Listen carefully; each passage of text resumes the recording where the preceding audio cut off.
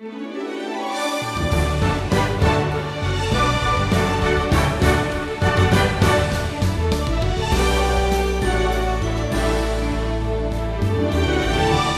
to the Wisdom Journey. We find ourselves today in the book of Obadiah as we continue traveling through the Bible. Obadiah is a short prophecy against the nation of Edom. The book offers us a valuable but perhaps uncomfortable lesson. It's not just treacherous and extremely evil actions that invite God's judgment. God also judges attitudes of pride and hatred. Stephen called today's lesson the shortest Old Testament book. There's an old saying that good things come in small packages. Now, I don't know if that's always true. I think my pickup truck is a good thing and it won't fit in a small package. But the truth remains that sometimes the most important things in life, they're not big, they're not loud, they're small, yet very powerful. Well, on our wisdom journey today, we drop anchor here for just one session in the little book of Obadiah. It's only 21 verses long. In fact, it's the shortest book in the Old Testament. But let me tell you, this small package carries a very powerful message to this day.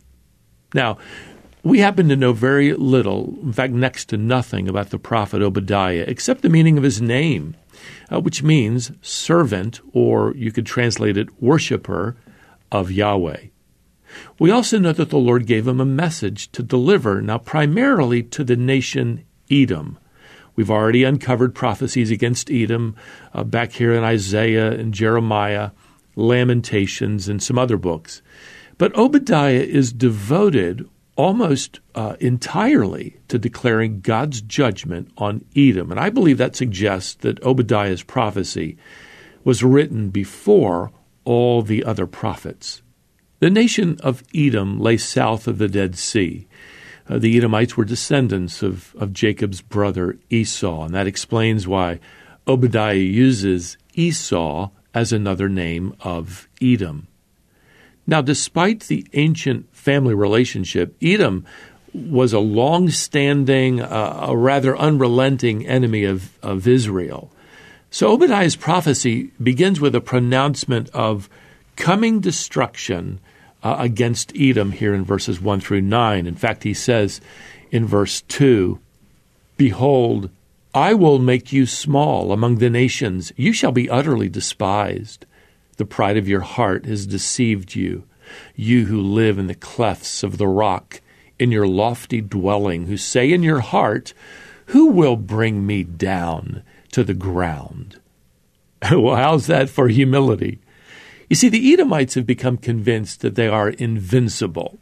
Their strongholds in the mountains, in fact, their most famous city, called Petra, was literally carved into the mountain. And that gave them the sense that they could never be defeated. So Edom is saying here, who's going to bring me down? Well, in verse 4, God has an answer for them. I will bring you down. In other words, what some army can't do, God says, I can do.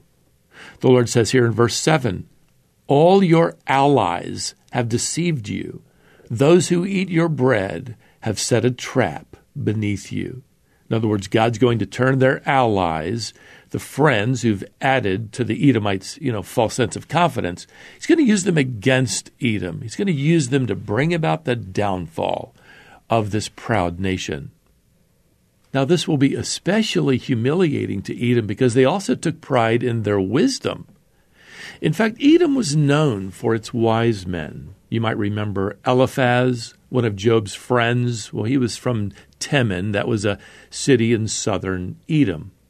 Jeremiah spoke of the wisdom associated with Edom over in Jeremiah 49. Yet all of their wisdom had just made them proud and foolish. The Lord says to them here in verse 8, "Will I not on that day destroy the wise men out of Edom?"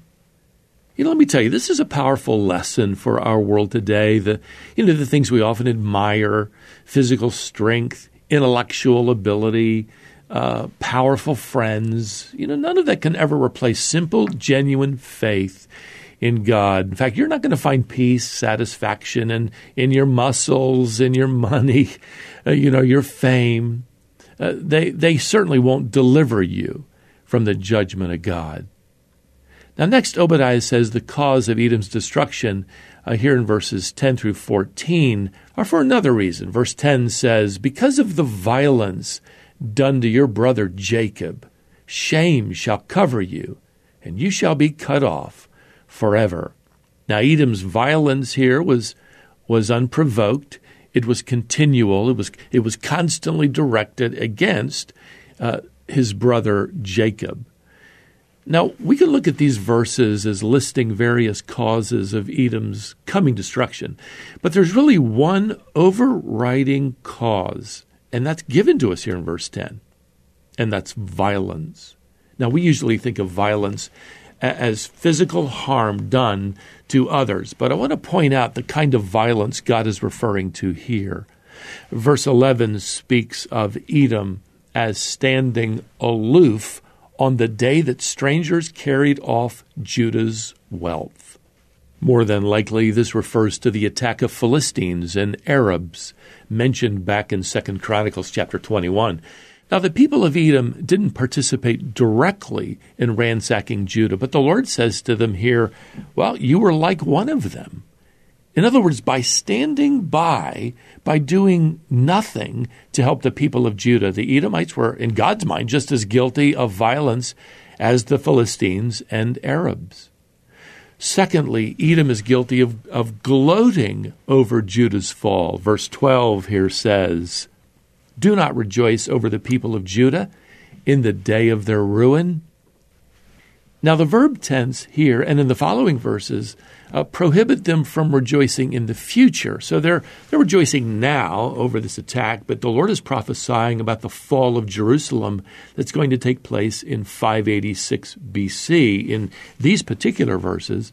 And he's warning Edom against celebrating Jerusalem's destruction. That's going to happen as the Babylonians destroy the city of Jerusalem in the future. Now again, the Edomites are not directly destroying Jerusalem, but they're delighting in it.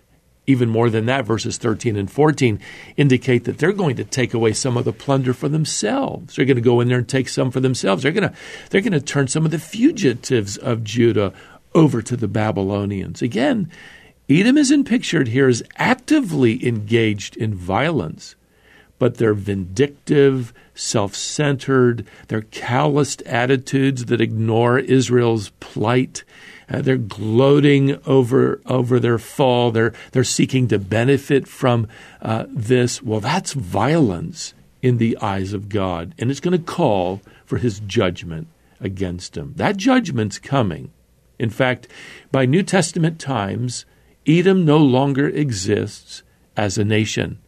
They're going to be displaced from their homeland, and the last remnant of the Edomites will cease to exist as a distinct people after the destruction of Jerusalem in AD 70.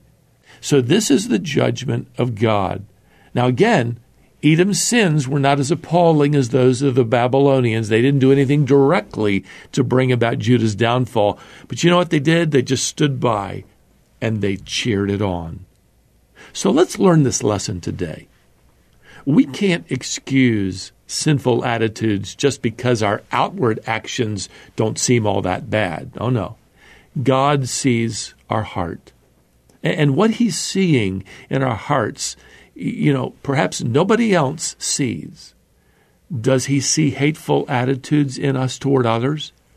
Does he see us rejoicing when our enemies fail or fall? Or does he see concern and compassion, even for those who might hate us? Well, now finally, here in verses 15 through 21, we find a prophecy of the coming day of the Lord. And here, again, the day of the Lord refers to end-time judgment of all the nations described in Matthew chapter 25 and also back in Joel chapter 3. Now, in the context here of Obadiah, Edom is presented as an example, a foretaste of the coming judgment from God against unbelieving nations. And now the final verses of Obadiah remind us that God is not only just, reminds us that God is also faithful to his promises. The people that Edom despised, well, they're going to be restored. They, verse 17 says, shall be holy.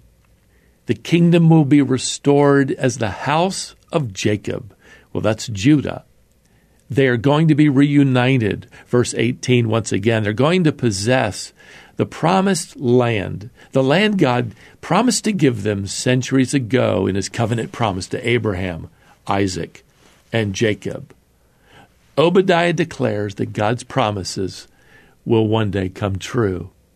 Now with that, this little book of Obadiah ends with a glimpse of Jesus Christ's millennial kingdom, the Messiah's kingdom, here in verse 21, as the final prophecy declares, and the kingdom shall be the Lord's.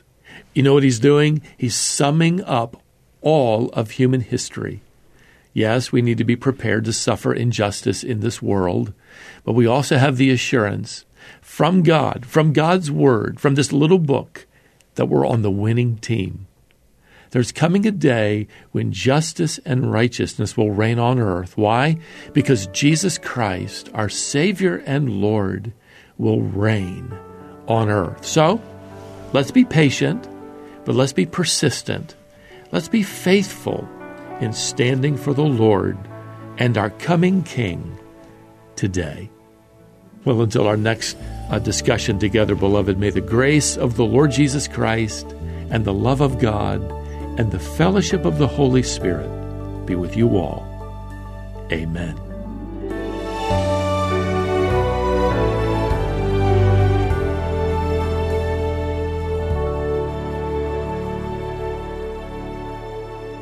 Stephen called today's lesson the shortest Old Testament book. This is the Wisdom Journey.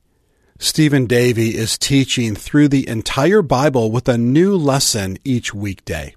If you follow along, God will use the power of His Word to make your life a journey of wisdom.